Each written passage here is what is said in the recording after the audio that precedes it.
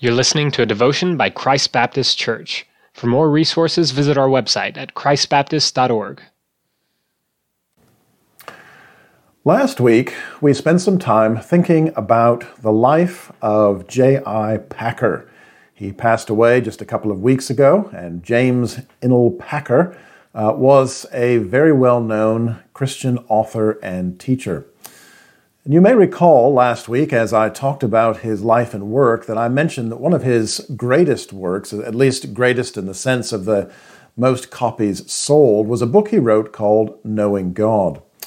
Well, in case you haven't taken me up on the suggestion that you should buy that book if you don't already own it and read it, or perhaps you are undecided, should you buy this book and read it or not, I've decided that today and in the next podcast tomorrow, I will talk a little bit about Knowing God, actually drawing on the book to give you a sense of the flavor of what he wrote there. Well, since it seems sensible to begin at the beginning, as always, a little note, first of all, about the title. Yes, when I say begin at the beginning, I mean that, the very, very beginning. So the title of the book, Knowing God. This is just an interesting tidbit, perhaps, a little interesting story.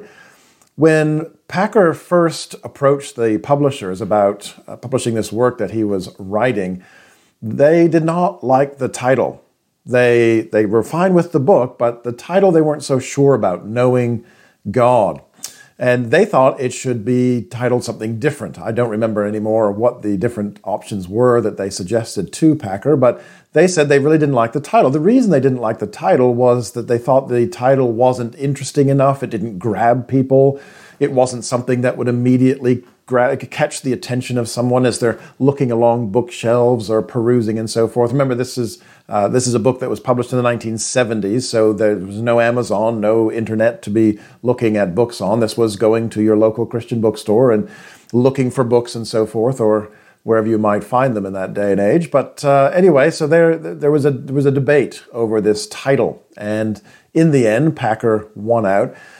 And if I remember the story correctly, Packer won out, but partly for the reason that he made the argument that the reason the publisher wanted to change the title was in fact part of the very problem that was the reason for writing the book in the first place. In other words, Packer had grown concerned that Christians had become content with fluff, with easy believism, with spiritual and theological pablum.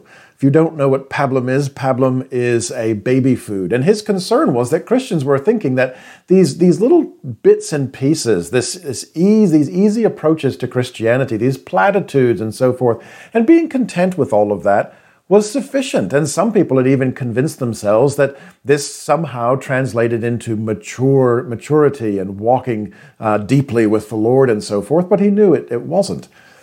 And he knew that what they needed was to come to terms with God. And so knowing God in his mind was the point, and he wanted to get that across right from the beginning. Even if the title wasn't sexy or interesting or grabbed anyone's attention, he was quite sure that's what he wanted to call the book. Well, it should be noted that Packer's view, his belief, was not solely negative. After all, he also believed that not only were there Christians who had become content with things that were weak and things that were elementary, and mistakenly thought that those were mature signs of maturity and so forth, he also believed that many Christians craved something more.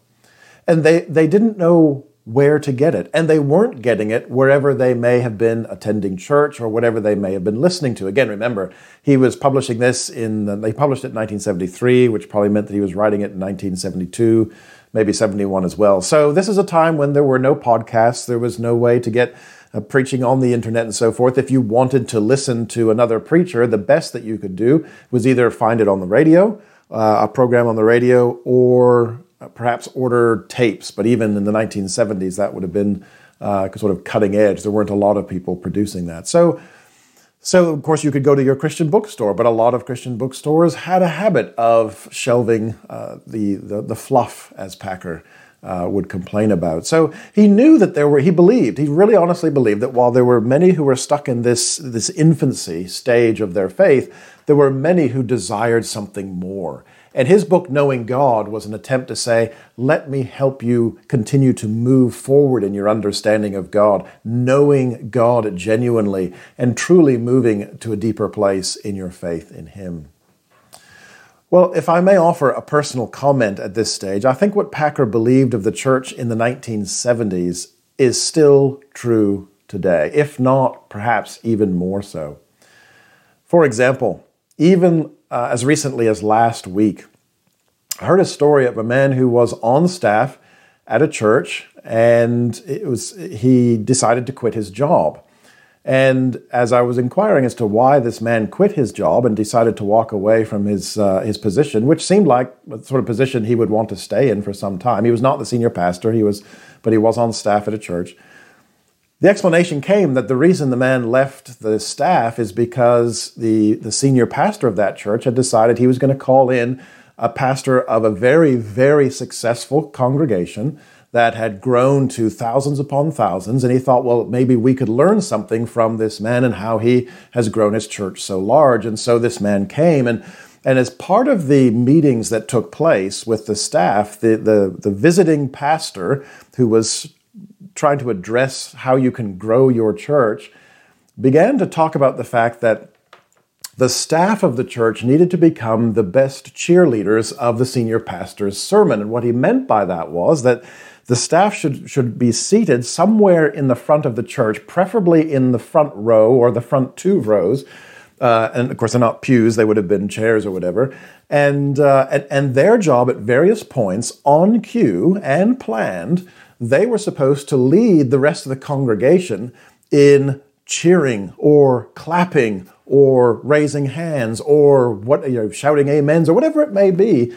Their job was to simply cheer this man on, and they knew when they were supposed to do this. And so the congregation would swell with this sort of excitement and so forth, and there would be a feeling of energy and the power of enthusiasm and all the rest of it. And at that moment, apparently this man realized, this is not a place I want to be employed at. This is not a church I want to be a part of, because that's manufacturing religion. That is now seeking to supply something that is contrived for something that ought to be real. And if this is what church growth is, it's not for me. And so he left his position there. And of course, there's nothing wrong with enthusiasm at all. There's nothing wrong with energy, an excitement about gathering together to worship God. There's nothing wrong with raising hands and so forth in church. There's nothing wrong with a hearty amen or a praise the Lord. Of course not. Those should always be a welcome part of our expressions of the faith. But no one can conjure up, manufacture, or mimic the power of God's presence. And this is in large part the kind of thing that Packer is getting at in his book, Knowing God.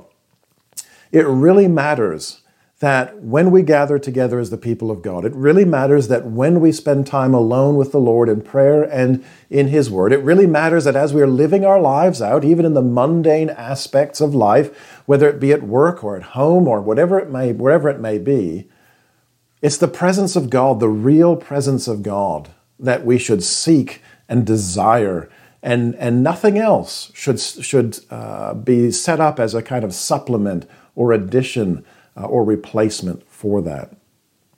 Well, enough of my opinion. Back to Packer. Now, early on in the book Knowing God, Packer says that, quote, there can be no spiritual health without doctrinal knowledge. There can be no spiritual health without doctrinal knowledge. And he is exactly right. Knowing the Bible and how it fits together is necessary to growing and sustaining spiritual health. But Packer is no ivory tower scholar who thinks deep thoughts and lives in the clouds above the fray of everyday life. That is not where Packer lived or how he operated. We know this because immediately after making that statement, he follows it with another statement. And reading those two together, this is what he said. He said, there can be no spiritual health without doctrinal knowledge, but it is equally true that there can be no spiritual health with it if it is sought for the wrong purpose and valued by the wrong standard. You see, learning doctrine, and doctrine is simply a word that means what is taught by God. Learning doctrine is necessary for spiritual health. It is necessary for spiritual health. But it can also be the source of spiritual illness, if you will. It can be the source of spiritual illness if it is learned for me. In other words, if I'm learning doctrine because I want to know more, and that's really my end, well, all I'm doing is serving my pride. All I'm doing is serving my ego. I'm serving myself. I'm loving myself. I'm not loving others. I'm not even loving God, because the only thing that matters is how much I know. And that will lead to a kind of spiritual illness. Studying doctrine in the Word of God can lead to spiritual illness if it is learned as nothing more than a collection of facts or information, rather than the living revelation that it is given by the living God. In other words, forgetting that, in fact, the Word of God is, as we're told in Scripture, a living Word that's sharper than any two-edged sword. It is able to cut us to the very deepest part of ourselves, but it also is the very salve that we need to bring about the healing that is needed after we have had our sin dealt with by a holy God.